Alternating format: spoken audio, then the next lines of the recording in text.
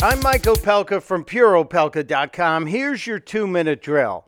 Taxes. Taxes, taxes, taxes. Taxes are on everybody's mind as we get ready to pay our annual tribute, I'm using air quotes, to the federal government and in some cases the state and city governments in the form of income taxes. But lawmakers in several parts of the country are focusing on how they can get more money out of your wallet. And it's making me sick. In California and other states, they're looking at taxing how many miles you drive because they're not getting enough from the gasoline tax they charge you on every gallon.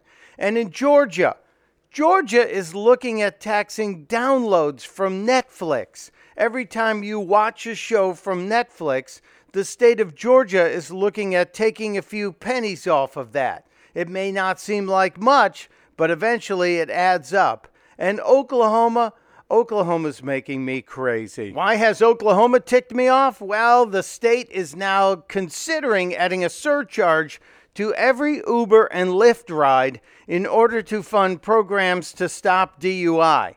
Well, driving under the influence is the exact reason why some people use Uber and Lyft. So you're putting a tax on a service that is there already trying to stop the problem. This is government just going in where it doesn't need to go and taxing us to death.